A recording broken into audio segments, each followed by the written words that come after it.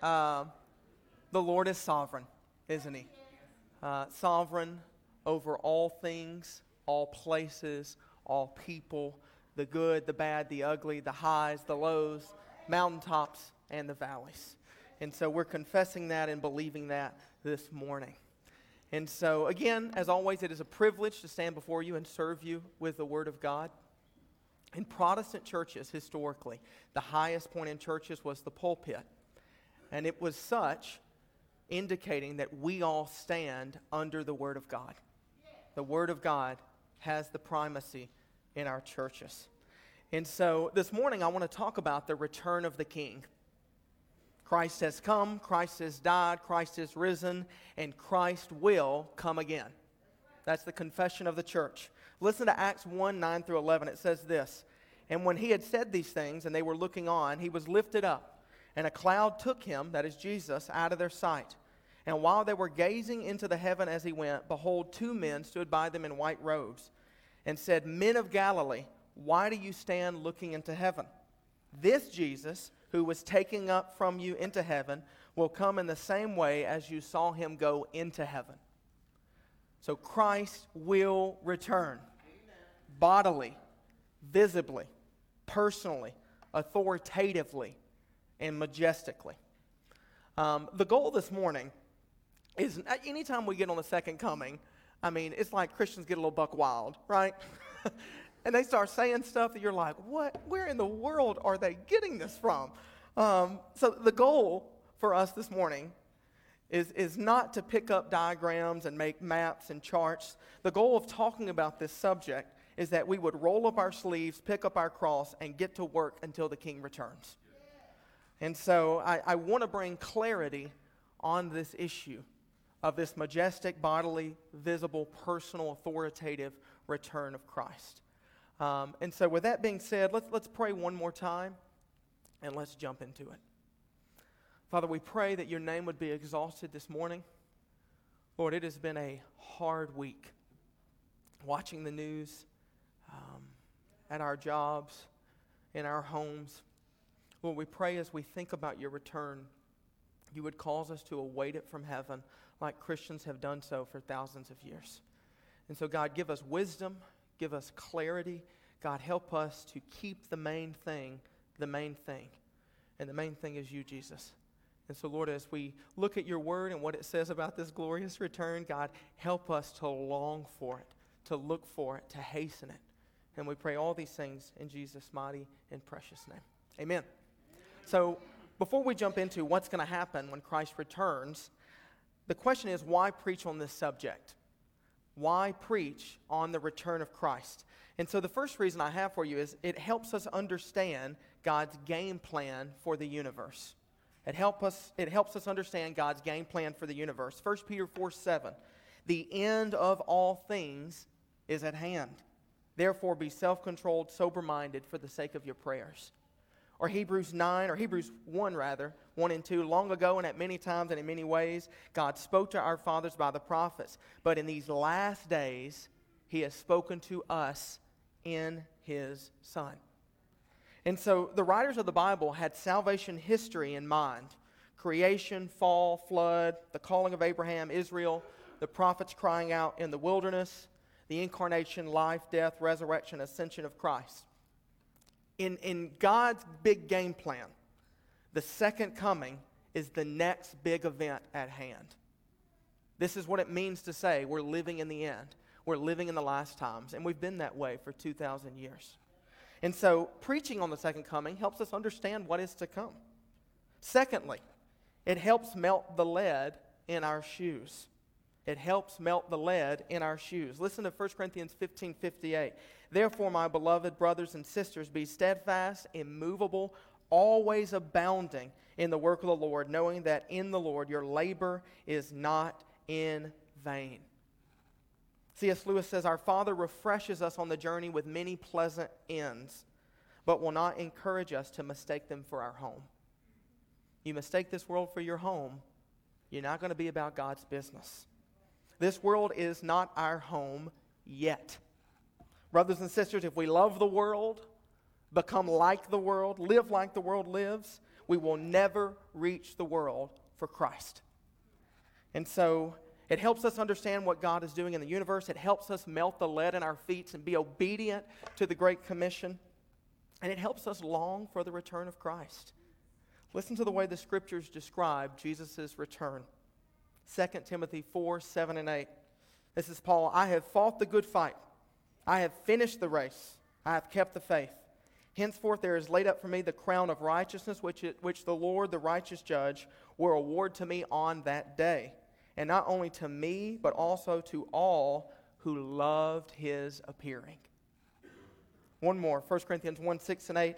Even as the testimony about Christ was confirmed among you, so that you are not lacking in any spiritual gift as you wait for the revealing of our Lord Jesus Christ. Loved his appearing. Wait for his return. One more. Hebrews 9, 27 and 28.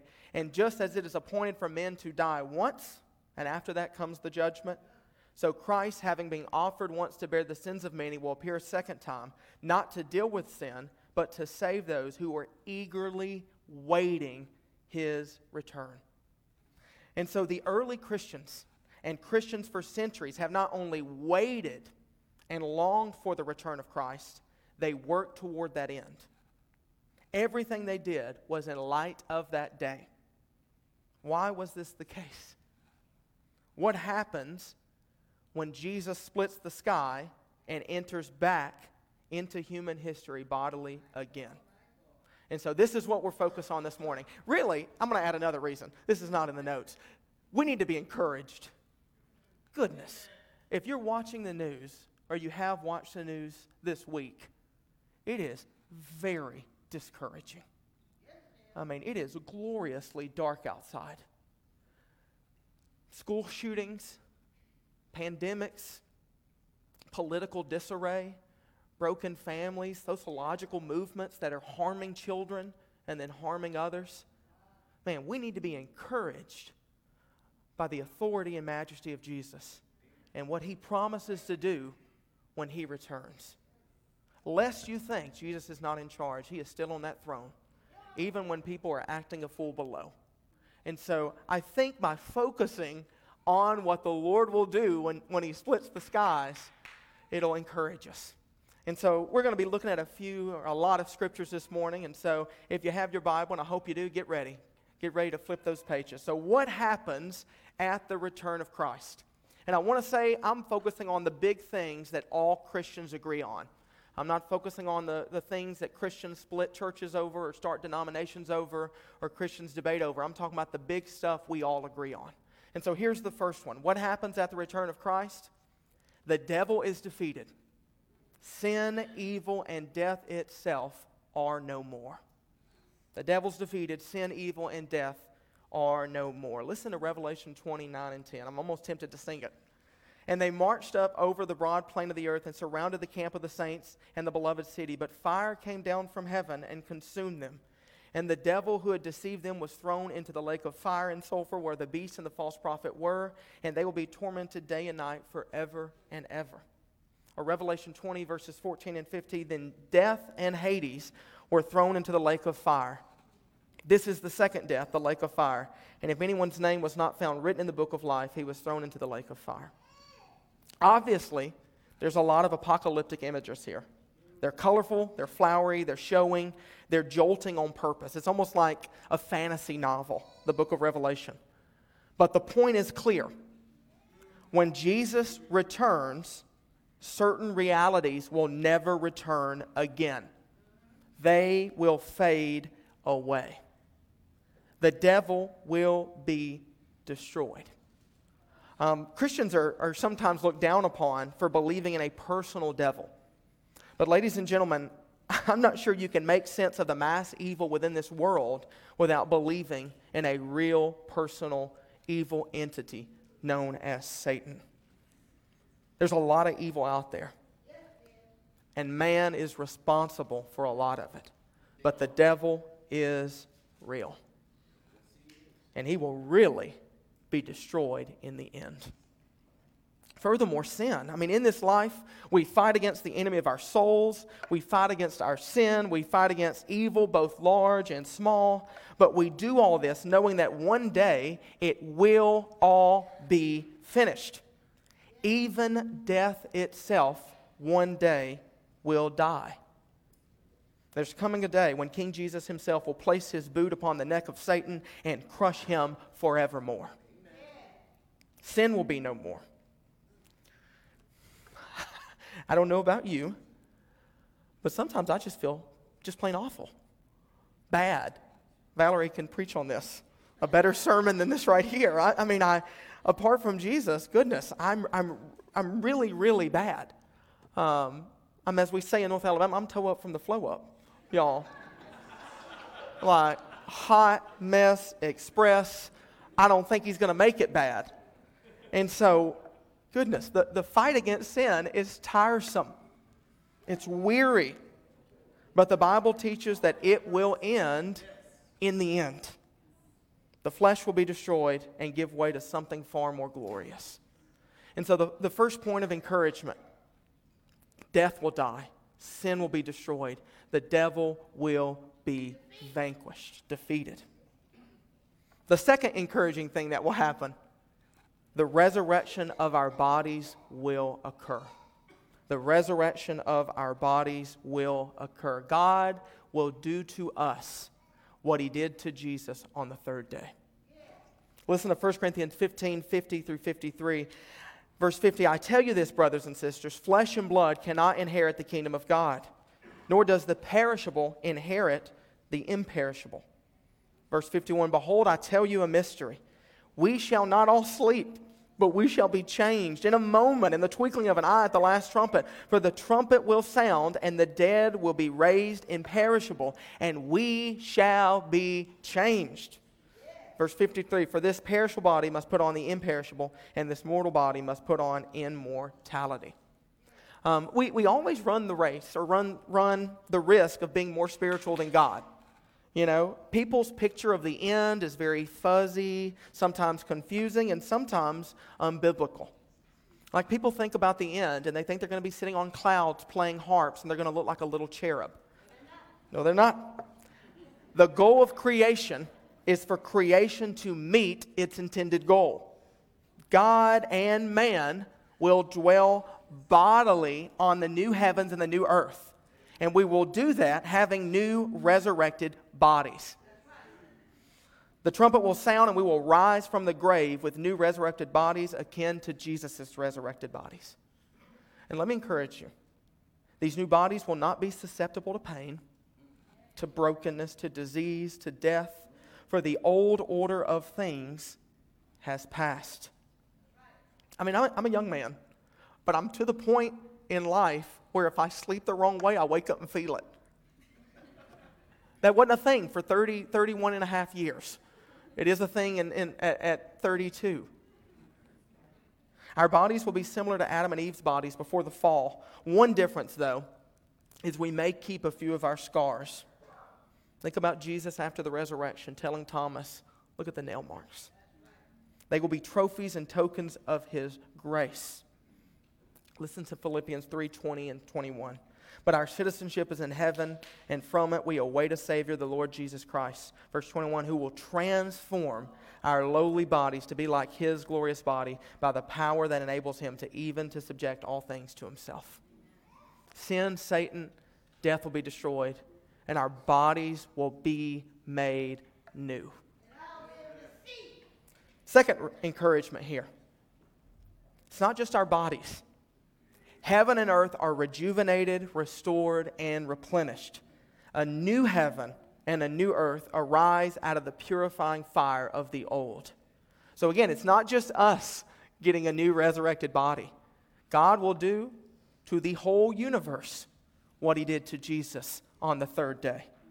Revelation 21:1, then I saw a new heaven and a new earth, for the first heaven and the first earth had passed away.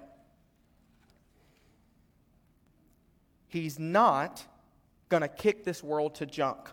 He's not going to blow it to smithereens and have us floating around in a celestial sky.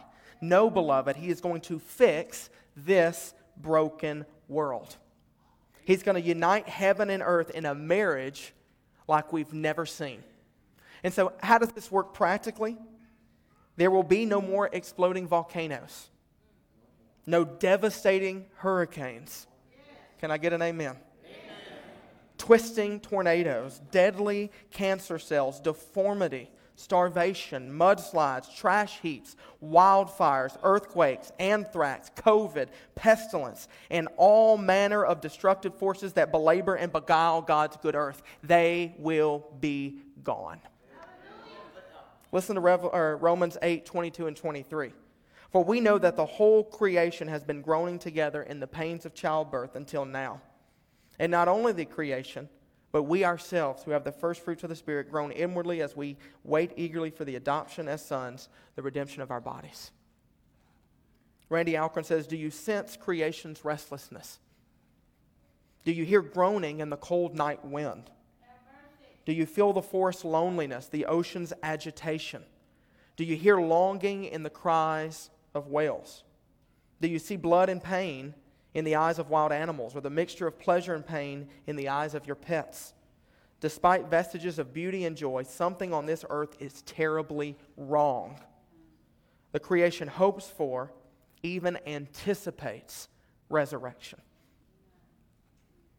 So the devil, sin, and death are destroyed. We're given resurrection bodies, and the earth will be restored and resurrected as well.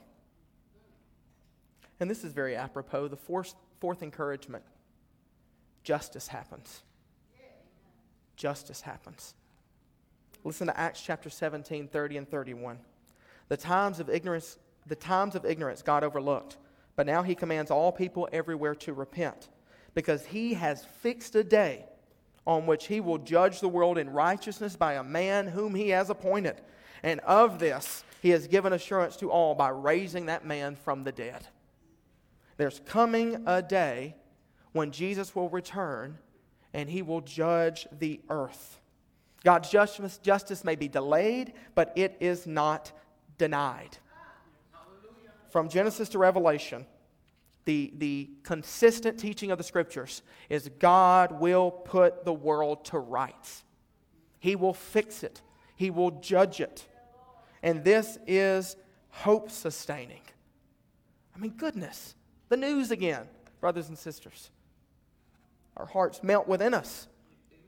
And we know, without a shadow of a doubt, human courts do not always get it right. Guilty people get away. And not only do they get away, they flaunt with it. But no one gets away from God's justice. The heavenly court does not fail. Psalm 96, 9 and 13, worship the Lord in the splendor of holiness. Tremble before him, all the earth. Say among the nations, the Lord reigns. Yes, the world is established. It shall never be moved. He will judge the peoples with equity. Let the heavens be glad and let the earth rejoice. Let the sea roar and all that fills it. Let the field exult and everything in it. Then shall all the trees of the forest sing for joy before the Lord, for he comes to judge the earth. He will judge the world in righteousness and the peoples in his faithfulness. His justice will be an incredibly good thing. He is fixing, redeeming, reordering the earth. And we're not just going to watch. I mean, the Scriptures teach that we'll take a part in it. Listen to 1 Corinthians 6:3. The only time this is said in Scriptures, don't ask me questions because I know nothing about it. 1 Corinthians 6:3. Do you not know, talking to Christians, that we are to judge angels? How much more than matters pertaining to this life? So we'll take part in the judgment and even have a role in judging angelic beings. Even Christians will stand before God, but for very different reasons than non-Christians. Unbelievers stand before God and must give an account of why they rejected Jesus, why they chose sin and did what they've done. Christians, however, stand before God and they have their ministries, their labors of the Lord, and the service judged and then rewarded based upon their faithfulness. Angels are being judged. Unbelievers are being judged. Christians are being judged. But lest you understand, unless anxiety and fear enters your heart at this moment, the judgment of believers is a judgment of rewards. This is the next encouragement. We are rewarded, comforted, and vindicated at the return of Christ. Rewarded, comforted, and vindicated. Listen to Revelation 21:4. He will wipe away every tear from their eyes, and death shall be no more. Neither shall there be mourning, nor crying, nor pain anymore, for the former things have passed away. We'll be comforted at his judgment, vindicated at his judgment. And then listen to 2 Corinthians 4:17 and 18. For this light, momentary affliction is preparing for us an eternal weight of glory beyond all comparison, as we look not to the things that are seen, but to the things that are unseen. And we will stand before the Lord in the end. And everything you've done for the Lord, whether people saw it or not, will be rewarded. Amen. Every bit of suffering will be righted and even work backwards into heaven, adding jewels to your crown. Listen to C.S. Lewis. This is Gray's favorite quote. They say of some temporal suffering, no future bliss can make up for it, not knowing that heaven, once attained, will work backwards and turn even that agony into a glory. And I want to say publicly, I don't know all of the will of God, but I do know he has a plan, even though we're not privy to all the details. But I will say this publicly. Everything a believer goes through is meaningful. Nothing is wasted. God allows what he hates to bring about what he loves, and heaven will reveal the plan and answer the questions that we have. There will be no loose ends, frayed knots, or kinks in the chain once we get to heaven. We will understand his wisdom and why he allowed such difficulties in our lives. The church I was at before here, I got a message this week that a kid in the youth group that I taught at, he's not a kid anymore, but he has a tumor in his brain. They had the surgery yesterday. They removed it successfully. But I'm thinking, he's a young guy. He's younger than I am. And yet he's enduring that suffering. I mean, the family has questions, as would we. But there will be no questions in the end. And then furthermore, this is what we'll hear, brothers and sisters. Matthew 25 and 23, after we've labored for the Lord, after we've been on mission, after we've preached the gospel, prayed prayers, his master said to him, "Well done, good and faithful servant. You have been faithful over a little. I will set you over much. Enter into the joy of your master." That's what we ought to be living for. Labor for the Lord. Go to bed tired because you've labored so much during the day, knowing that the Lord is going to say, "Well done, good and faithful servant. Enter into the joy of your master." And the last encouragement I want to give you about the return of Christ. So death, sin, and Satan will be destroyed. We'll be given resurrection bodies. The earth will be rejuvenated, replenished. Justice will happen. We will be rewarded, comforted, and vindicated. Saving the best for last. We shall see him face to face. We are with him forever. Jesus will be all in all, unending bliss, eternal happiness, and supreme delight are ours forevermore. I mean, Psalm 73:25, "Whom have I in heaven but you, and there is nothing on earth that I desire besides you." Revelation 21:3, "And I heard a loud voice from the throne saying, Behold, the dwelling place of God is with man. He will dwell with them, and they will be his people, and God himself will be with them as their God." One more, if I'm permitted. 1 Corinthians 13:12, "For now we see in a mirror dimly, but then, at the return of Christ, face to face. Now I know in part, then I shall know fully, even as I have been fully known." We shall see his face. I don't know about you, but I'm excited for that.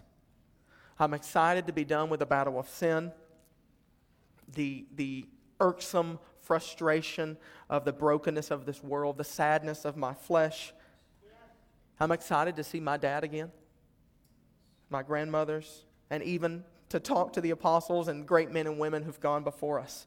But brothers and sisters, I'm most excited about seeing Jesus face to face. Heaven is heaven because God is there. Heaven is heaven because you will be with Jesus. It isn't about the streets of gold. It isn't about playing celestial golf. It isn't even about being reunited with old family members. It is about being with Jesus. If you were to offer the saints every joy, every delight, and every beautiful thing, every pleasure of heaven, but you take out Jesus, heaven itself would become hell to us.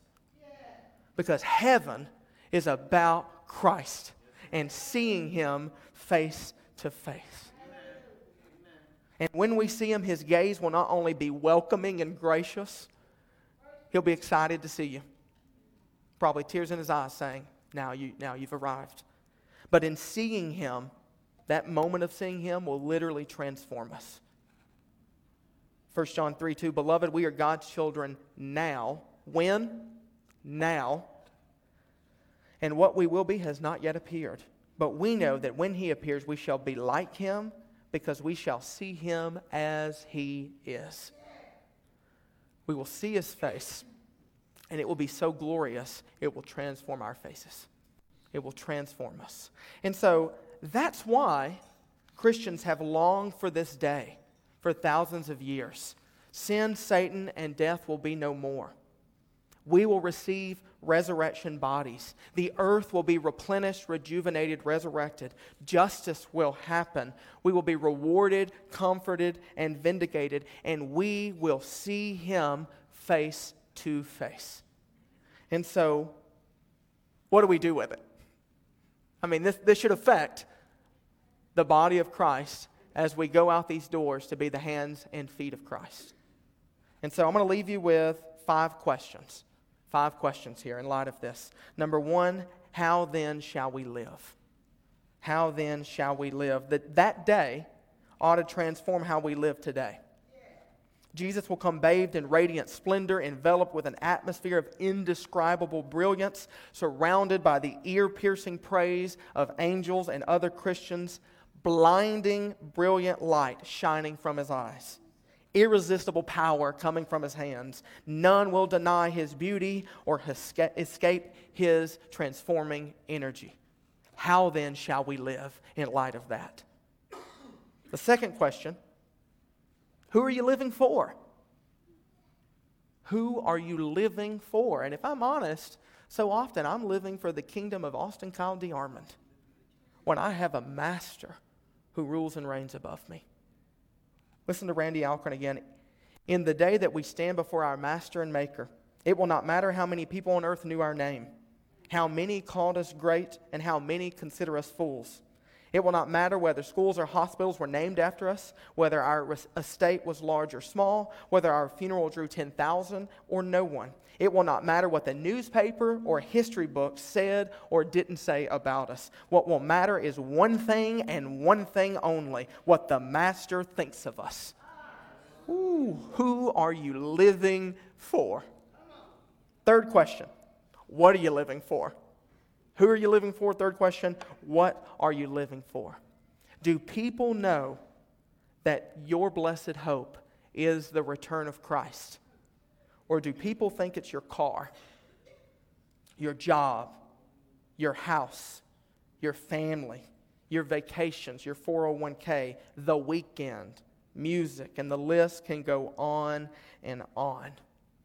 And I don't want to, again, I don't want to be more spiritual than God here. This is God's earth. This is His world. All things are made good by prayer is what He says in 1 Timothy. But we need to live in such a way that we showcase to the world that our best life is later, not right now. The best is yet to come. Jesse Duplantis can have the biggest mansion on River Road. He can have it. You got the bragging rights, Jesse. I want the biggest mansion in the new heavens and new earth, and I'm going to be working toward that goal right now. What are you living for now? Fourth question, what changes do you need to make right now? What small incremental changes you right now, sitting under the Word, What changes do you need to make in your life right now in light of the return of Christ? N.T. Wright says this: what you do in the present, by painting, preaching, singing, sewing, praying, teaching, building hospitals, digging wells, campaigning for justice, writing poems, caring for the needy, loving your neighbors yourself, will last into God's future. These activities are not simply ways of making the present life a little less beastly, a little more bearable, until that day when we leave it behind altogether. They are part of what we may call building God's kingdom now. And the last question: are you ready for the return of the King? Are you prepared, believer and unbeliever, to stand before Him? I want to say this. If you're not a Christian in the room, God deals with sin in two ways. He deals with it on the cross by Jesus, our righteousness, our advocate, taking it for us. Or you deal with it on your own in hell. And only one of those options is sufficient. If you do not know the Lord, you need to accept the Lord before you see Him. But believer in the room, it's better than you can think or imagine. 1 Corinthians 2:9, but as it is written, what no eye has seen, no ear heard, nor the heart of man imagined, what God has prepared for those who love Him. It will be beyond our wildest dreams because He's there. He's for us. And we will enjoy Him forever. You will spend an eternity upon eternity, millions of years upon millions of years, chasing after Him and Him inviting you. And it will be so satisfying, so glorious, so beautiful. And you will reach the top of the knowledge of God, the joy. You'll get to the top of the mountain, you'll look, and there'll be another peak right before you. And He'll say, go deeper. Get to know me more. There are joys that you're not even aware of, and I'm inviting you in. Spend the next 10,000 years searching for this, and I'll make sure you find it. I mean, aren't you ready for that? Isn't that a glorious reality to hope for? Let's pray. Fight for us, O God, that we would not drift numb and blind and foolish into vain and empty excitements.